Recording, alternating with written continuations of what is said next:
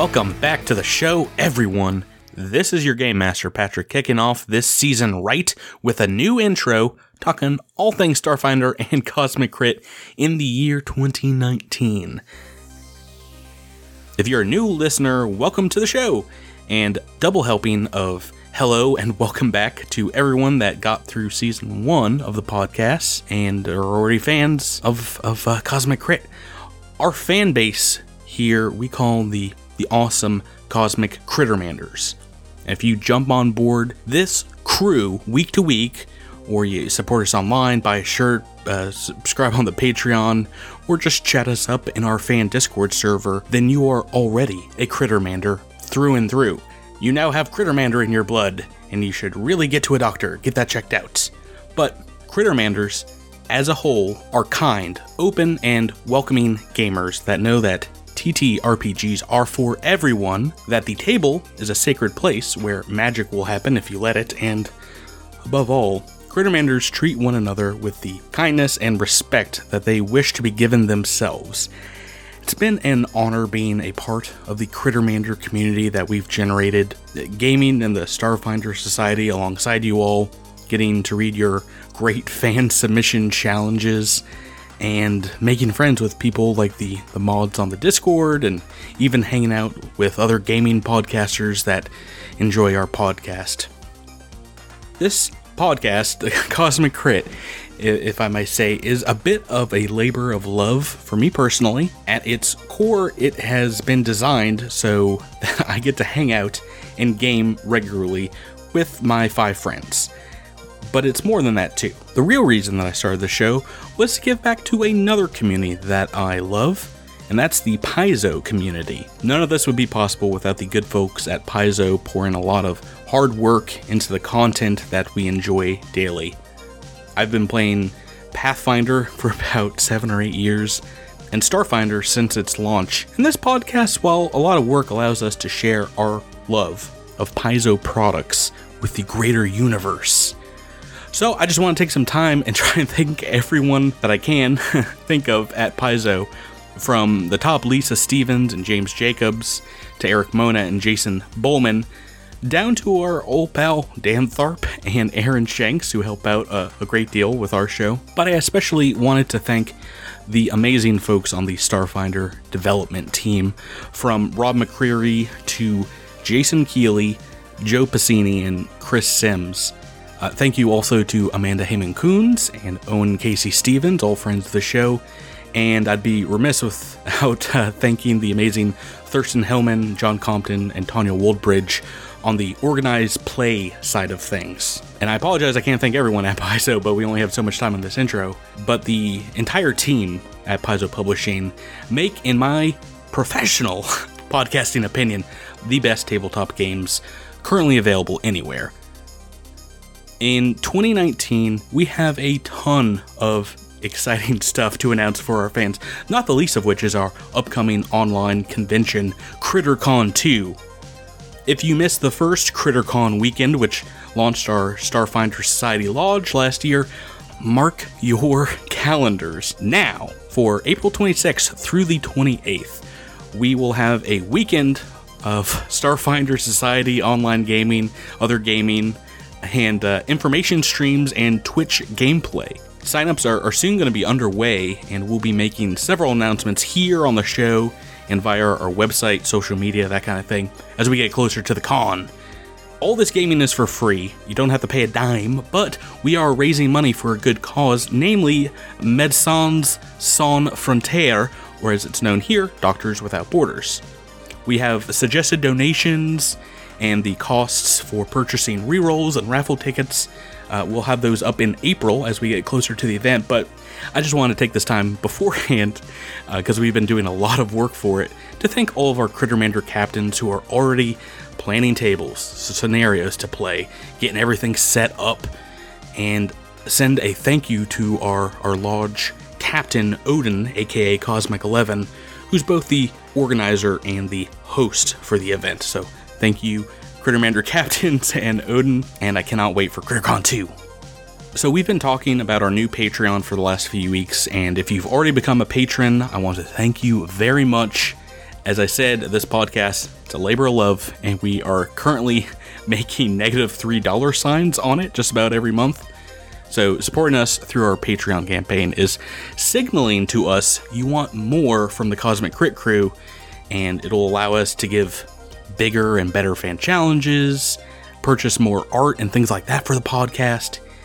If you give $5 and become one of our Skittermander new friends, you get access to all the additional content we produce through Patreon early, which hopefully is going to be a lot starting this month in March with Season 2. We've already broken 4 of our goals for the Patreon this year, and 2 of those are to produce new supersized episodes of the continuing adventures of the Drift Rider crew. I'm very excited to get those finished, written, and get them recorded and edited. And if you are too, then don't wait to join. Become a backer today. Thanks once again to all of our listeners for sticking with us, sticking with this long intro. Those of you who rate us on iTunes, shared the podcast ad nauseum with your friends and annoyed coworkers, that kind of thing really helps us out. We have more awesome announcements to make throughout this season of the podcast, but those are going to have to wait, as we need to light this candle. We need to get this season started. So let's get to it. This is episode 75, part 1 of Against the Aeon Throne, and this episode is entitled The Unusual Suspects. Episode commencing in 3, 2, 1. Episode initiated. Check Crit out. What Crit Cosmic's all about? My name is Patrick, and I'm your DJ GM, joined by my 5 fellow MC PCs today. And we're getting no sleep till Brooklyn in a very BC episode of this week's Cosmic Crit. Joining me in fighting for their right to party, that is Season 2, are the rest of the crew of the show. Put your hands together and make some noise as I introduce you to the Cosmic Critzy boys and woman.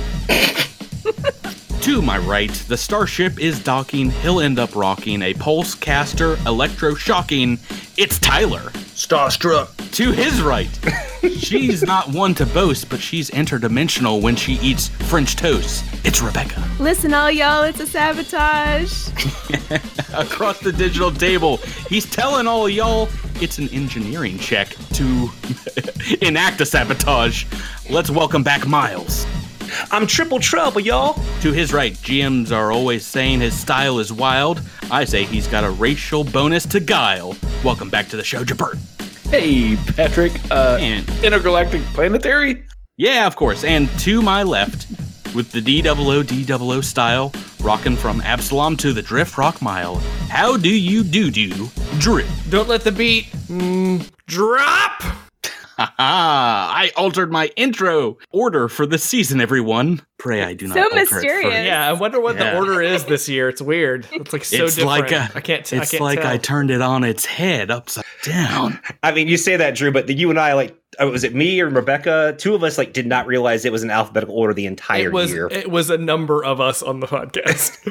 Oh boy. Holy pronking fleam, everyone. We are back. Woo! Yeah. Were we ever really gone? We took a little break from playing the game and went into talking about it mode, but now we're back, and this is it, folks. Season 2 of Cosmic Crit, getting ready to launch off. We have been planning these characters for like half a year now. That's safe to say, right? Yes, been a long time. Some of us longer.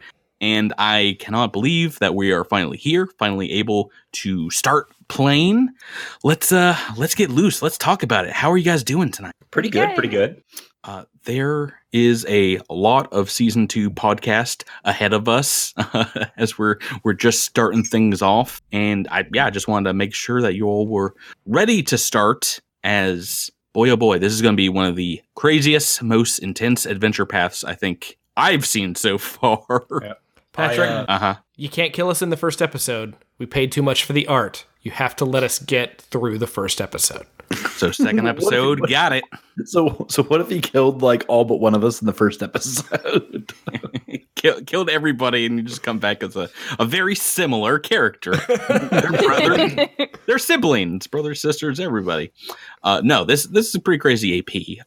Against the Aeon Throne, we are about to start. Let's kick this off. This is Adventure Path Volume number 7. Book 1 of this 3-part AP. This is The Reach of Empire. Our story for this season starts out in the vast of space. Weeks away from the relative safety and security of Absalom Station and the rest of the Pact Worlds. This is the frontiers of space where the rule of law is every alien for themselves. Space pirates share the skies with mega corporations, and the only thing you can count on is an azimuth laser pistol in your hand, a healing serum in your back pocket, and a prayer to the ancient gods for their favor on the tip of your tongue. The wilds of vast space contain countless worlds untold, technological wonders built at the apex of a planet's power, and magical talismans not seen for millennia, lying beneath forgotten ruins of yesteryear. It's a unexplored edge of the map. There be space dragons, as it were, and our current location is on the borders of even darker edges of the vast. Nexus systems under control of the Star Empire, as well as adjacent to dead worlds from past swarm invasions. This episode starts on what once was a small mining outpost of a planetoid known as Urkala. Initially just a small corporate facility, the city of Mametin has prospered and is now a local hub for traders, small manufacturing plants, and a waypoint for those traveling in this corner of the vast. High unemployment rates, invasions from outside criminal industries has turned Urkala into a bed of corruption and violence in years past, and the Mametin city was hit the hardest. As we pull into view of the planet, we see dozens of starships docking with 3 long connector bays that stick out the side of the misshapen rock that is Urkala. Business craft, private transportation vessels, as well as local militia frigates fly the space here. And we zoom into the station's bubble itself, and the camera flies past uniform city streets in a diamond-like grid. And here we see hundreds of run-down, maybe centuries-old residential and commercial buildings zoned in strategic districts. And we swerve in and see that these streets are lined with all manner of vehicles, though we begin to focus on a large group of them that are currently careening at high speeds down X Avenue, making the other crafts they pass look like they're standing still. At the front of this chase is a large hover truck, its flatbed back covered in supply crates with rope-weaved netting holding them down. Speeding behind this truck in fast pursuit, a gang of intercycles, bad-looking Akira-like vehicles. Their riders brandishing lead pipes, chains, small pistols, made up of some pretty angry-looking humans and androids. Panning to the front of the hover truck vehicle, we see a number of humanoid figures. The player characters are already in a precarious position, as that you all have come up to Mametin Station to pick up supplies for a pretty simple transport job. There was a little mix-up, a teeny tiny misunderstanding with this local bike gang called the Broke Bones. Their leader, a tough customer named Agela Numeric, raided a local warehouse where your shipment was stored, and they were trying to sell the stolen goods back to you for hundreds of credits more than they're worth, and a number of credits that you do not currently own. One thing has led to another. There was some sneaking involved, stealing a hover truck, and now you are all involved in a high-speed chase through the city streets, narrowly avoiding getting shot at. We're in combat mode. Whoa. Already? This is a nice, calm beginning that I was hoping we would get. Yeah. Right, so we're going to go through your characters, introduce them, we're going to talk about them, we're going to talk about what's happening, but first... All I can hear in the background is that song from Borderlands 2, the intro song for Borderlands 2. I don't think we have... No rest for the wicked. I don't think we have the rights to that one. Yeah, I know. So, let me ask first, to start us off, who is driving this nearly destroyed vehicle? Start with you. Like Rebecca's character will be driving. Yeah, I was going to say, I'll drive. Totally. I'm Rebecca. a smuggler. I'm used to it. You're in charge. How are you doing, Rebecca? Pretty good. How are you? I'm very good. This hover truck has seen better days, though, and keeping it in control while in a high-speed chase, very difficult. The camera pulls around focuses on your character. What do we see? What does she look like? She's got some dark skin, dark red skin, and some prominent horns upon her head. She's a Whoa. tiefling. Whoa. Yeah. Red skin, big horns. What's she wearing? What's her style like? She's got like a sort of moto jacket on, leather from a distant planet. And she slaughtered that alien with her bare hands, believe me, and made a jacket out of it. And yeah, that's what she sports. Pretty rad. Yeah. What is your character's name?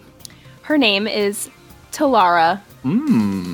Now, in this situation, there are bikers coming up trying to speed up alongside your guys' hover truck. What would Talara say to her fellow crew in a situation like this? I got this, fellas. I don't know, do you? Yeah, I got this. And she'd sneer at the bikers outside the window. Yeah, you're surrounded by this cycle gang trying to bring you all down, put a major hurting on you. If they catch up, stop your vehicle, it could be curtains. What would your character do in combat to see that you all make it through this? You're driving along. Swerve the truck into a bike, no doubt. Yeah, well, they're very fast, and yeah, as soon as they see this very slow truck moving to try and cut them off, the inner cycle is able to dart out of the way. They see you coming, as it were. What else? She would hold out her hand in front of her in the road to the left of the truck, about 30 feet away. And suddenly her crewmates would see that the ground beneath that area rumbled apart and broke into many different cliffs and crags, and the bikes would have a very hard time going over that. Oh, so we're using our Witch Warper powers at the get-go here? Yeah. The metal, the concrete here of the city does indeed begin to warp and crinkle up, and maybe the smaller inner cycles are able to easily dodge out of the way, but the largest, beefiest one is unable to avoid it. The difficult terrain that you make, and at the last second sees it, kind of jerks their handlebars violently to the left, crashes into a storefront. Some small live birds kind of fly out of the shop and start streaming into the air, feathers flying everywhere. As this is happening, we take a detour and we enter into Talara's mind. We're going into a flashback to a few months prior, and we learn how she made it into this mess to begin with. Rebecca, tell us a little bit about your character. Talara is a pirate by trade, and specifically a smuggler. She's been working with a pirate captain, a Vesk captain, for a long time, but has since escaped from that ship after she sort of accidentally scared some of her crewmates. Yeah, she had to get out of there. Right. So, what's your theme? Space pirate.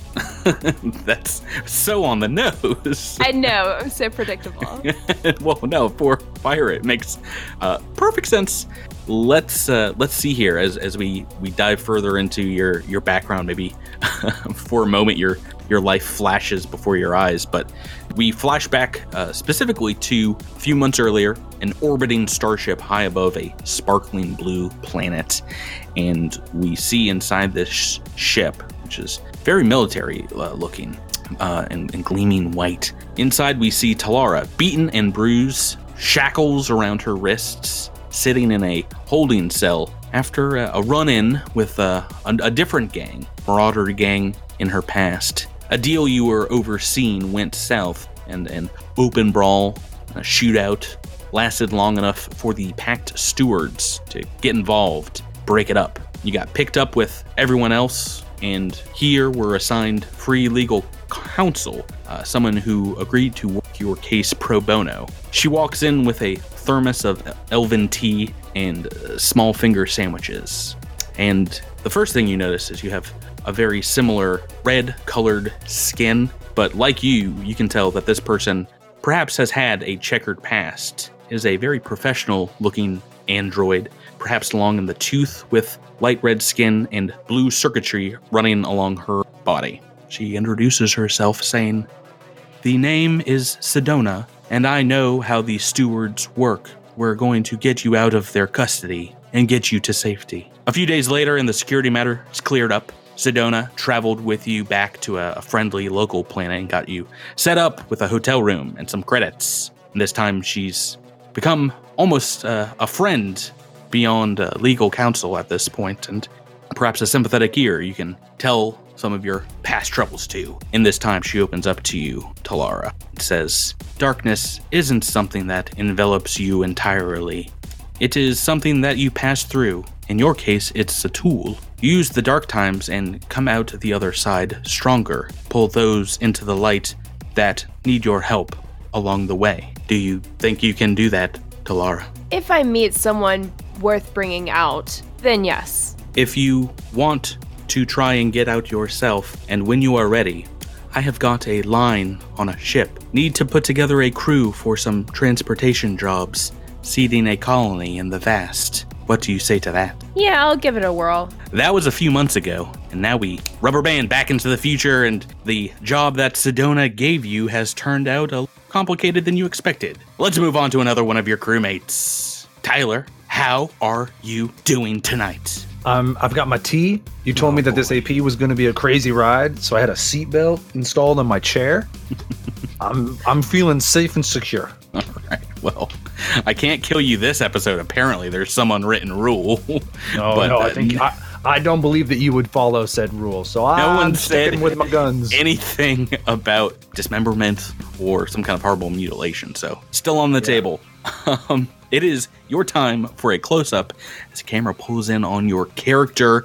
We get to spend a little time with them. What do we see? What's he looking like? We're in this big truck. Yes, you're in a very large, on the back of it actually, as you're not on top of these crates tied together with a mesh rope. So my character's name is Nikithi Berendir. Ooh. And you see him. His form is kind of would be hard to see because he's pretty much down on the ground, and he's wearing, he wears a kind of a regular, like a white tunic with a brown vest that has many pockets and places for vials and other things to help him collect samples, and then a very long black lab coat.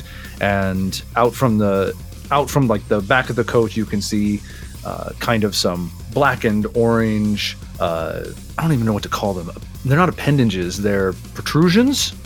And then as maybe the camera zooms in on his face, you can see that he is an Osharian, and he looks kind of ill, and his hands end in three, like he's got, the long appendages with his hands ending in three smaller appendages. In one hand, you can see him holding his custom rig, because he is indeed a mechanic, and in his other hand he is leaning up against his drone. So they're like pseudopods, right? Acharans have like these weird finger/arm bits. Yeah, it kind of seems like they're kind of controllable protrusions that come out of like a main arm. Yeah, well, it's not just Nikithi, right? You've got a drone nearby. Why don't you tell us about it? Yeah, the drone is named Idis, and Idis is we have flavored her to be a techno-biomechanical machine, and she resembles very much a kind of bio-cyborg Akata. She looks exactly like an Akata. She has like the long tail, which is made out of mechanical bands, maybe a cybernetic more like looking eye. Claws are made out of steel instead of normal void flesh that Akatas are typically made out of. But a lot of it, a lot of the skin looks just like a normal Akata, and many of her functions are actually biological functions and not just technological functions. So when we have a crossover season episode between season 1 and season 2, everyone's gonna shoot at Idis first on the Drift Rider crew, just like open up. Yeah. Like Dross will not react well. I don't want these two to meet. Your character, Tyler, is surrounded by a ruthless gang of murderous thugs looking to take you down. How would Nikithi react in the situation? What do they do? Nikithi is probably just possibly either leaning up against a wall or sitting down. Nikithi would look down at his drone Idis and he would say, "Be a good girl. Take out that inner cycle for me." And you would see... Do I get to be Idis this season? Yeah, you can be Idis, and so you would see Idis's mouth opened up, and kind of a small barrel comes out and forms a shockwave that would shoot out towards the inner cycle. She speaks back in the machine language that you only you know, perhaps. And after she shoots at one of these inner cycles and scores a pretty heavy blow, but looks like it slowed one of them down, looks back at you, perhaps asking for attention or favor, and goes, "Well done, girl." While you're mid-peril on the back of this hover truck, we flash back a few months prior. Nikithi is a weapons manufacturer, right? Yes, Nikithi is a arms dealer, and he specializes in creating living weapons. Yeah, like replicants style, like your own drone, right? Correct. Yeah. Well, about half a year ago, a number of arms dealers caught wind of perhaps your breakthrough with the technology and started a bidding war between them that turned ugly and ended up with them putting a bounty on your Asharan head. After a few of them mentioned marinating you in a salt stew, specifically unless you took work in their development labs in kind of a indentured servitude where you would be watched closely and not allowed to leave. Trying to escape the diaspora at this time became very difficult. You barely managed to run with your research, your greatest experiment, Idis, and just by your wits and a mutual acquaintance introduced you to a friend that they said would be able to help. Her name was Sedona. Through an afternoon of computer hacking, paying off a local mortician, and staging a shuttle explosion, the arms dealers were left believing for at least a while you were dead long enough. This android to swoop in, make sure you had the time to disappear. When you press her for some more information about herself, she says, "I spent much of my early life helping my people out of forced slavery. You learn a lot about vanishing, working with the android abolitionists. I caught wind of the cartel closing in on you and figured that you were looking for a way out, Nikithi." Yes, the cartel are not the only ones who have sought my work. I have been running for a long time. Meeting you has been one of the first good things to happen in a long while. It would have been a shame to see a mind like yours go to waste. Your constructs are not just weapons. I feel like one day they could lead to a major breakthrough in engineered life forms. She spent some time hiding you from both the authorities and one very persistent Dralic bounty hunter, eventually sending Nikithi into the vast aboard a shuttle, telling you that she would have some work for you that would keep you out of trouble for at least a little bit. But back in Nemeton, back in the current time, you take a laser pistol blast to your shoulder, a glancing blow that singes your armor, few points of fire damage. It seems like while you've spent the last few months very low-key, trouble has now found you with this new crew. I hate field work, and this is why. Let's move on. We got more crew to cover. Drew, how are you, man? Doing great. Awesome. We switch focus yet again. Who we're looking at? Looking at your character, Drew. What do they look like? Who do we see? What do we see? Kaz that's his name. He wears light armor to unrestrict his movement as he maneuvers about the back of the truck, attempting to swing off the side to knock people off of inner cycles and sort of take advantage of the battlefield conditions. And what else do you look like? What kind of creature are you? We've got a crazy Asharan, a tiefling. Kaz is unique among this crew in that he stands medium height, relatively plain skin color, black hair. Oh, and he's human. Okay, so by unique you mean vanilla ice cream unique? Still delicious. Still delicious. Okay, well, while you're trying to knock off some intercycles on one side of this hover truck, all of a sudden on the opposite side, a biker riding on the back of one of the intercycles leaps off of their vehicle and is standing right behind you as you're on the edge of one of these crates. What would Kaz's response be? Using his martial arts abilities, he would quickly strike using pressure points for the Radiant Nova Star Strike. Pop, pop, pop, pop, pop. Ouch, no, leave me alone. The biker is blinded and falls off the truck. What kind of ability is that? That is one of the many abilities that Kaz learned in his Vanguard training. Some might call it a dirty trick, but he would call it skill. Don't call it a dirty trick. This is Vanguard abilities, folks. What was the name that you gave it? The Radiant Nova Star Strike. All right, RNSS for short.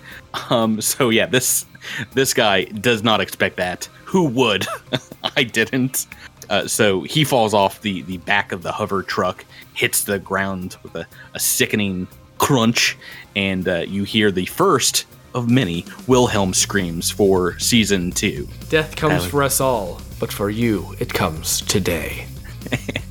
This guy nearly hits another one of the cycles, still in hot pursuit of you, and hearing this scream, the man falling off the truck maybe triggers something in your memory, and suddenly we flash back to Kaz's life as it's flashing before his eyes. We see a desolate, airless spacescape, a battle raging as fighters and transports fire green tracer rounds that light up the night sky here. And we are viewing this through the lens of a spacesuit's helmet, Kaz's helmet. Then everything turns to darkness. And the first thing you recall, without the haze of a concussion, is the lights in your spacesuit blinking warning of imminent pressurization failure, then blackout again. In this darkness, you're falling. You can feel the tug of gravity in the dead space around you pulling you back, but you don't know where you're falling towards. A light bathes over you, and suddenly you look up and see a face, an unfamiliar face, pulling you to safety through a debris field of broken starships and asteroids. It is an android woman, not wearing a helmet, and you watch as the horrific dark battlefield a few minutes later falls further and further away from you as this rescue starship speeds away. She says to you, "The name is Sedona. I was just passing through this sector when I noticed the distress beacon. Didn't see any others alive down there. You were pretty out of it, but you are safe now. Do you remember much of the battle?" No, I remember lights, I remember flashes, nothing else. "I am sorry to say that the people in your ships must have perished or were taken. I found pieces, but from the bios in your own suit, it looked like your life support was nearly gone, and you had already been exposed to vacuum. You are lucky to be alive. It was an Aslanti attack, a small strike force, but I didn't see any of their ships or dead. They take their tech and bodies with them when they leave. Only carnage in their wake is left behind." The android was willing to care for you, nurse you back to health somewhat, and set you on your ways, and before she left, told you she was working on getting a starship crew together for some work in the future. Mentioned that you might be going to exciting alien locales, and back in the present, the current alien locale is trying its best to kill you. But before it does, we've got another character to introduce. Next, let's hit up Miles. How are you doing tonight, Miles? Doing well. How about yourself, buddy? We're moving on to you. I'm doing fine. Don't worry about me. I need you to try to explain what it is we're looking at here. The camera moves to your PC, your character. What do we physically see? So the camera's going to take a little while because all you see at first is just a deep, dark blue mat of fur. And as it pans forward, you see this large, uplifted bear. Oh, jeez. No, covered in Preserver's mantle armor. It's a deep red made of reinforced like moss and plants that surrounds his body. And he is just this gargantuan bear. How tall would you say? How tall are they? I mean, it's up to you. It's a large creature, so it could be, you could be up there. You could be up 10 feet or so. I would say he's probably about 10 feet. Those are beefy boys. He is a beefy boy.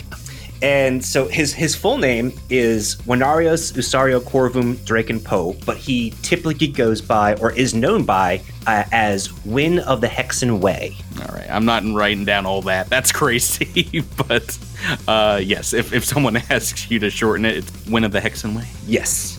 All right, good. A bear. Okay, well, that makes sense with this crew so far. Well, do you want to tell us just a little bit about him? What's an uplifted bear? Maybe, I don't know if people know. So, uplifted bears are pretty rad creatures. They're basically modified bears that have hands with opposable thumbs. They've got heightened intelligence. They are, purely sentient beings like any other aliens. But they are, if I read the Alien Archive correctly, they were basically genetically modified bears that evolved into their own kind of race of bears. Oh, so basically my nightmare completely. Or my dream come true. So most of the bears themselves, are you want me to get back into like his story, or just, Well, we're going to get into it in a second, but before we do, Miles, there's still an inner cycle on your guys' tail, and it cycles up to the truck, and the rider just starts banging on one of the hover engines, threatening to throw you off, and you're standing, I guess, maybe middle, trying to keep balance on this truck. What would Win do in this situation? So this last guy, he's close. So Win is going to whip out his flame junk sensor. A what sensor? It's I don't even know how to adequately explain what this weapon is. You basically gave me a visual from a video game that we played, but it's kind of like this.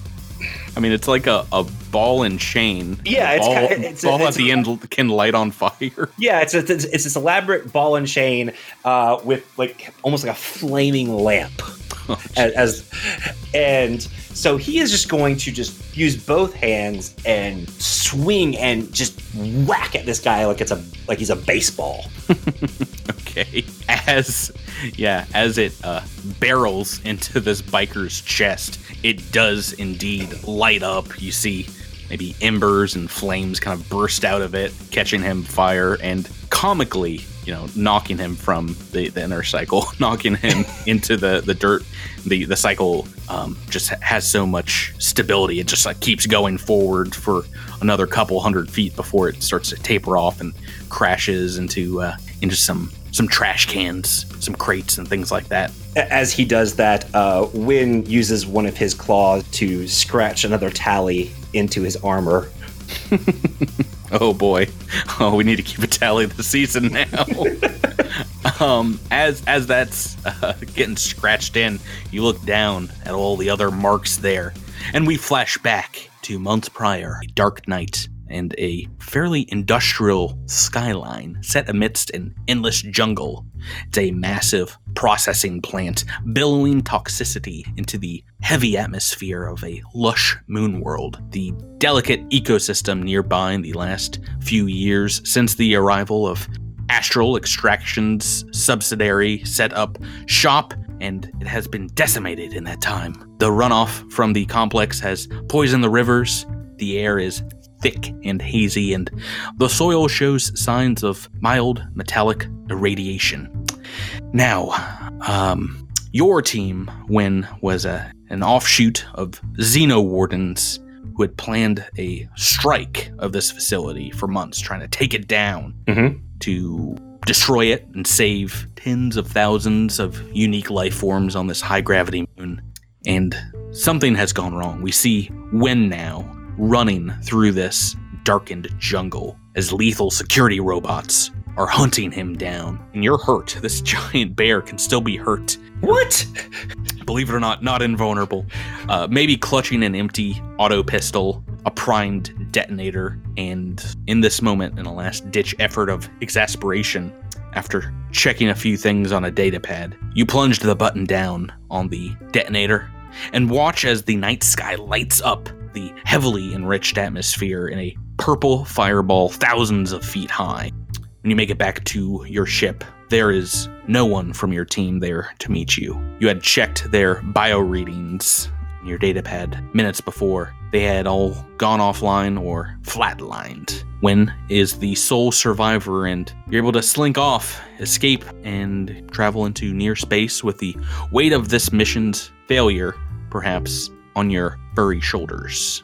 Had you given your team enough time to escape the facility, why couldn't you reach them on comm units during the raid? These problems kind of haunt you to where we find you now, the bottom of a smoky den of ill repute, where gangsters and the things like that hang out. It's months later, and we find you sucking on a honey-flavored hookah, and the first friendly face you see down there looked to you like an angel. She wore a long flowing dress whose fabric fell like a waterfall, her skin a bright red, and in a sweet and sickly state that Wynn was in, you do kind of see a halo on top of her head. She speaks to you and says, "My name is Sedona. I know, Wynn, that you are down on your luck. I heard about what happened to your Xeno Warden brethren, but I am also here to tell you it is not your fault."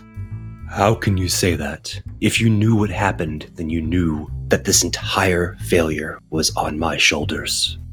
That doesn't sound like a bear's voice. Miles, what's that? Oh, right. So one of the things that uplifted bears tend to do is speak psychically to the people around them. Most of them are very social creatures. They're scientists, and they tend to like to dispel the stereotypes that their large physique gives them. While their normal voices are gruff and maybe growly and dangerous sounding, they try to typically, especially if it's a face that might seem friendly or kind, they speak telepathically and in typically a friendlier tone. Okay, well, Sedona kind of answers you back and continues on and says, "Well, when things fall apart, sometimes irrevocably, we find that it's putting things back together that our souls most strive for. I am here to offer you a chance to put something together again. I need a crew to run supplies to a new colony in the vast. I'd like your help in putting together that crew." My help? But you know my failures. "I know your strengths as well. I believe you are capable of this." And it's months later as we snap back to reality. And when you see these other three here that you've only been working with for a few weeks, but what's Wynn thinking? Is this going to happen again? Is this crew going to be like your other crew? That is absolutely running through Wynn's head, and one of the reasons he's reacting so violently to his attackers is, while he may have gotten used to the vibe of this group, he's that failure that he's gone through is still haunting him, and it still kind of gives him a bit of PTSD and anxiety. And so he is going to lash out at anything that potentially could harm his group of new friends. Guardian Bear. Or teammates, rather. Yeah. Well, as you're thinking this over, maybe thinking, this time, no deaths. You look behind you and you see the last of the inner cycles kind of breaking off. It seems like this Broke Bones gang has taken too many losses or couldn't live up to their own name. Then the four of you are able to make it back to your docking bay port, lucky number 13, and it is here we meet maybe the most important part of this team. I know you've all been waiting for me to introduce your starship. Ooh. Oh, snap. We get a starship right off the bat. Do you guys remember late last year we had a fan submission challenge where we put into our fans to create a vessel in which this season's crew would be gallivanting around the universe? Yeah. Oh, wow. I thought you would have destroyed that immediately.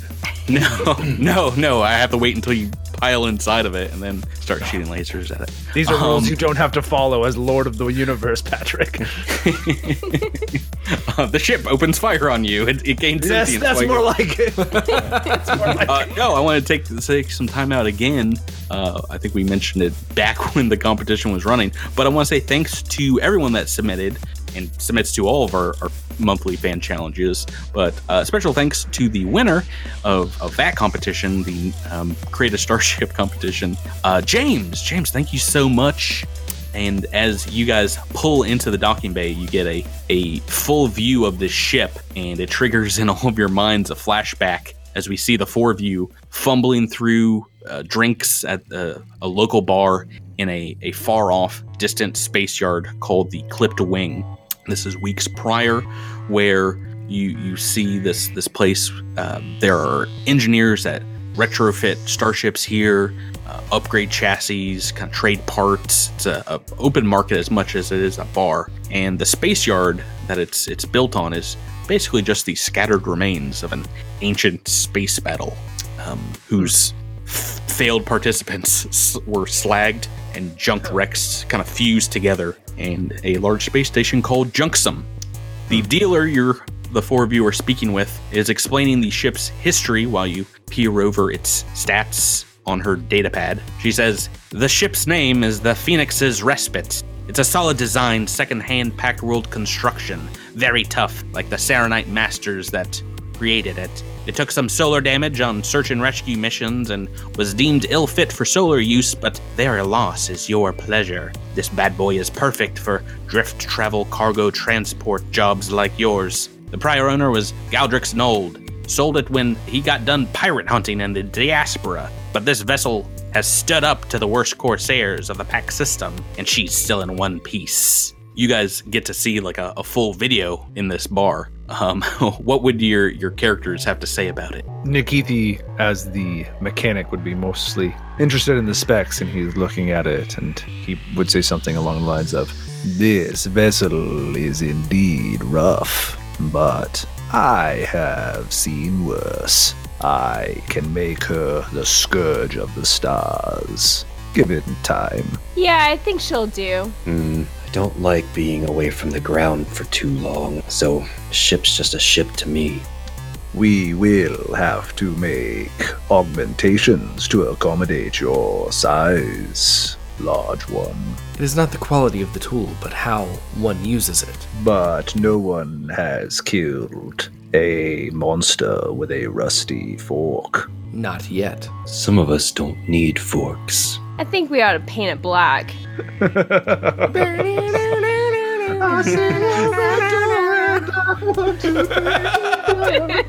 I probably should have cut you guys off like 5 minutes ago, but I wanted to see where that was going. No colors only.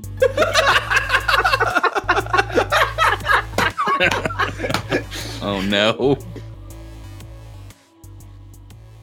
Back in the present, you all roll into the docking bay. You see your starship now parked on a platform. It's been your home for the last few weeks. You all have been a crew together. It has seen some laser scoring on its hull and shows recent repairs which have eaten into your ship's slush fund. But she's still flying and in one piece, and that's maybe all that matters. You all start unloading about 40 crates, all shapes and sizes from the hover truck, adding them to the already nearly stacked cargo containers that are attached under the wings of the Respite. And as you're double timing it, you hear a large hum from behind you all. And you see the leader of the Broke Bones, the towering android Agella Numeric themselves, standing on top of one of crates with a huge-looking, jury-rigged explosive device. You all aren't making it out of here without paying a price one way or another. You hurt me, and I've got to extract my pound of flesh. And this brings us to our fifth and final player. Oh, you thought we were done. You think I was gonna forget about my good friend Jabert. Hey, buddy. Hey. Your PC sees this happening from inside their hiding spot. This gang leader has their back to you. How would your character deal with this? Let's see. I would sort of crawl along my hiding place until I was reasonably close, and then I would kick open the vent and tumble out and reach into one of the many pockets on my vest and pull out sort of a handful of like cluster bombs that I've manufactured, and I whip them at the person. And they're mostly harmless. They're just sort of like for distraction purposes. Oh, okay. So I whip them at the person, and as I'm falling, I draw a azimuth laser pistol. Ooh. And I shoot him right in the back. Oh, for like the L9 vertebrae. Scoring a hit, a direct hit. They go down. Jella Numeric goes down, and perhaps expertly rendered unconscious with a tactical blow, some cluster bombs to the face.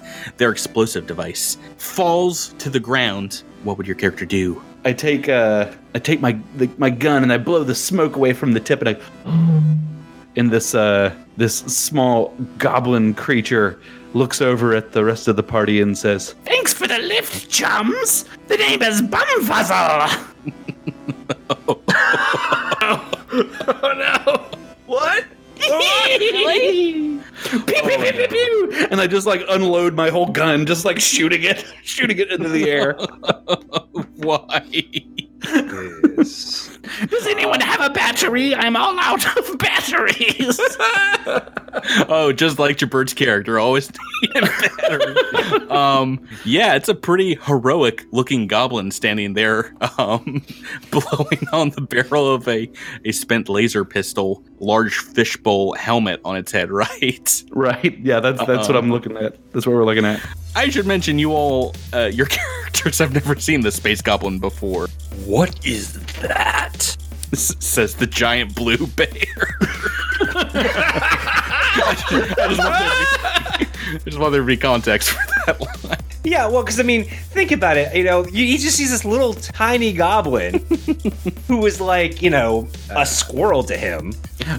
I mean, you've like been around though, right? You know about goblins, right? Space goblins. It's a different species in Starfinder. It's fully possible he may not have come across a goblin. Jabert, tell us what does our old pal Bumfuzzle look like these days?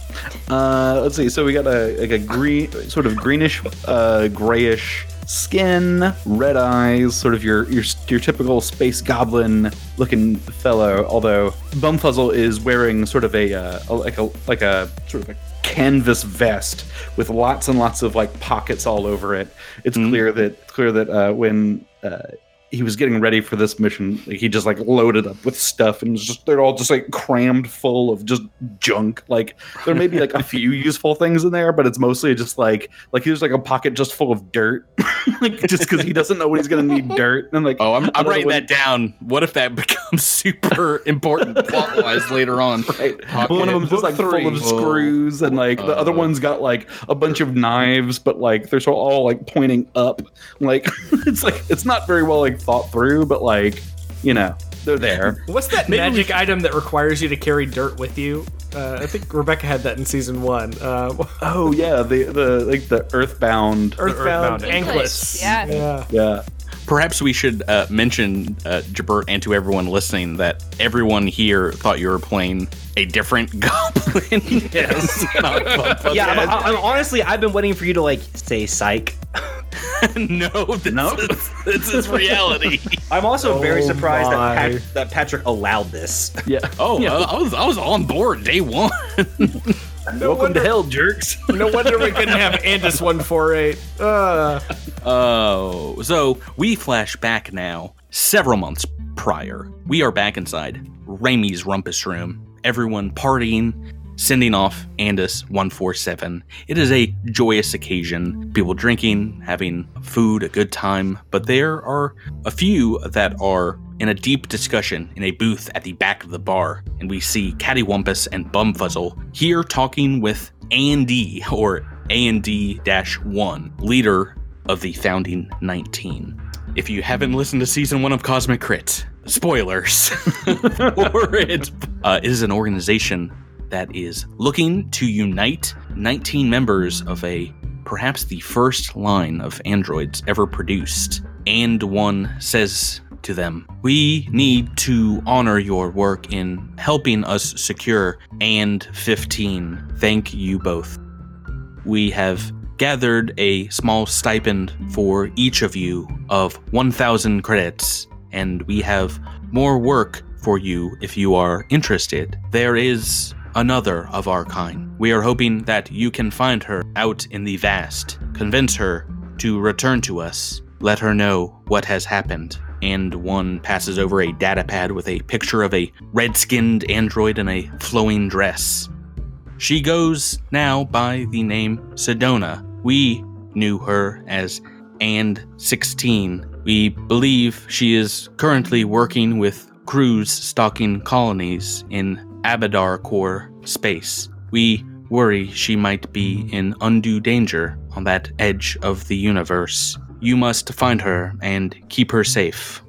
As you are both able to pore over the details of this case, this job, Bumfuzzle, you see Cattywampus looking very hesitant. Something about this doesn't seem right. Cattywampus, what gives? Why do you look so glum? We have another job. More credits, more credits. I am not ready to leave Andis. Even if they will be gone, they will still need someone at their side to guide them in this world. I'm sorry, Cattywampus, what? You're not coming? I think that for now we must go our separate ways. But you're your own person, so do as you please. We've not been whole since Collywobble's death. I believe we must grow apart to grow back together. He gives you a big hug, and at that time you are both called on stage to say your final farewell to Andis 147. Tears already welling up in Cattywampus's eyes. They hold your hand as you walk up onto the stage. And we are back in the present at the unconscious body of this gang leader. You all moving the rest of the supplies onto the ship. Back at the Phoenix's respite, you all meet this goblin. Jabert, what would Bumfuzzle's pitch be to join this crew on their mission? You can't stop me. And then I jump back up into the air vent. Oh, you guys gotta get someone out there to the ship. You got a goblin in the air ducts. Open up the vent. Extermination services are very expensive. And I shut it and I screw it back in using one of my mini screws. Oh, what pocket is that? Is that above the dirt pocket? Where is that in the hierarchy? It's on the other side of the dirt pocket. It's like a little bit up. It's like just below the breast. It's a small pocket. There are a lot of small pockets. Oh boy. I have dealt with many mechanical problems, but a goblin is worse than anything you could imagine. Once again, this is a space goblin, so very different deal, Tyler. A space goblin is even worse than a regular goblin. I don't know. He seems kind of fun. He's like the podcast mascot at this point. Yeah. So. Yes, fun like a crashing migraine. What about Talara and Kaz? At least he has some weapons. He might show himself to be useful. There is something to learn from every individual, every person. Let us see what we can learn from him and what we can teach to him in return. Right, Bumfuzzle is like chewing on the wires, just like. Please stop. Please. We've already agreed to let you join. Please stop. Make me slug man, and just like bump, as I like move back further in the my ship. workload exponentially. Well, guys, congratulations. I don't know whose character voice I hate more in season. It's anyone's race at this point. We've got a lot of episodes ahead of us, but yes, this is going to be a weird season, everyone. It's a few minutes later. Your ship is warmed up. It's all on. The cargo has been loaded, locked in, and you all can strap yourselves into the cracked and frayed, upholstered jump seats in the Phoenix's respite. You guys are able to pilot the vehicle away from the docks, through the thin atmosphere, into open space, and a few minutes later are ready for drift travel onto your next location. Your destination, the one first job Sedona has sent you on, is potentially weeks away. A far-off new colony world called Nakandis. Your ship is laden with these transport goods, armed with weapons and supplies, and ready for adventure as a new crew and an endless, infinite horizon of the drift opens up before you. Well, here we go again. Another job. Let's do this, boys. Wynn probably holds his stomach and just says, I think I'm going to be sick. because bears dislike interstellar travel. I can already tell that this crew will be entertaining at the least. And stop chewing on those cables. Kaz. We have bested our opponents, victory in our grasp, yet still so much to learn about each other. I look forward to spending this time talking to you, conversing with you, learning from you as we embark on this journey together. Have no fear, friends, for Bumfuzzle is here, and Bumfuzzle shall protect you. Our future is uncertain, but our destiny is fated to be at least one thing. What's that? To be continued! Oh, no one saw that coming. I expected Patrick to cut that ish off. Yeah, I'm glad that Miles said something because we would have just waited for that to happen for hours. For literally hours. And I wouldn't have said a thing, but thank you, Jabbird, for ending this episode. Or should I say, giving us our little cliffhanger here. We've met the characters. We are ready for some adventure in the reach of Empire. You guys have made a pretty weird crew here. Yeah. Yep. Sorry I'm about that. excited. I love them already. I'm pretty excited. I'm with you, Patrick, in that I hate my own voice. So I honestly just imagine Kaz every time he gets off the ship just going, and here comes the freak show with everybody else behind him. Wynn is riding a unicycle and balancing a ball. Oh no! I like to think that is he cattywampus? Bumfuzzle. Whichever. They are not interchangeable, you monster. They are used to it being different people. I like to think that Bumfuzzle is riding on top of Wynn as he's walking on all fours. Oh, we'll see. We'll see if the GM allows that. We'll see if we get that fan art in 3 weeks. And your strength score allows it. Already? You really feel like you would be willing to take a complete stranger on your back? Yeah, I think Wynn's a lot friendlier than Talara. Oh man, we are in for some shenanigans this year. Boy, oh boy. I didn't give you guys like super strict guidelines on what races or classes you can pick, and it's been a long road to settle upon these 5. Congratulations in the future, whoever won the fan challenge to guess this weird crew. That's pretty insane. Yeah, but let's wrap it up. This has been just a little intro to our characters in this adventure and what's in store. But next week we're back with another episode of season 2. Any last thoughts before we sign off, everyone? So next week we're like starting the AP, right? Yes. Next week there will be some potential for death. I'm very excited. Oh boy. Oh gosh. Let's see how this crew Scared. comes together in that time. Patrick, we spent a lot on art. Just saying. Spent a lot on art. Well, you'd spend some more if someone dies. Good thing we have a Patreon now. Oh, yeah. Jeez Louise. Thank you guys for playing with me, talking with me Thank tonight. you. Thank Patrick. you for kicking us off. Thanks, Patrick. Thanks for making some weird characters. And What we do. You're Let's, welcome. we'll see you next time. Say, have a great night. We'll see you in season 2. See you in season See you in 2. season 2. Season See you in two. season 2. Season 2.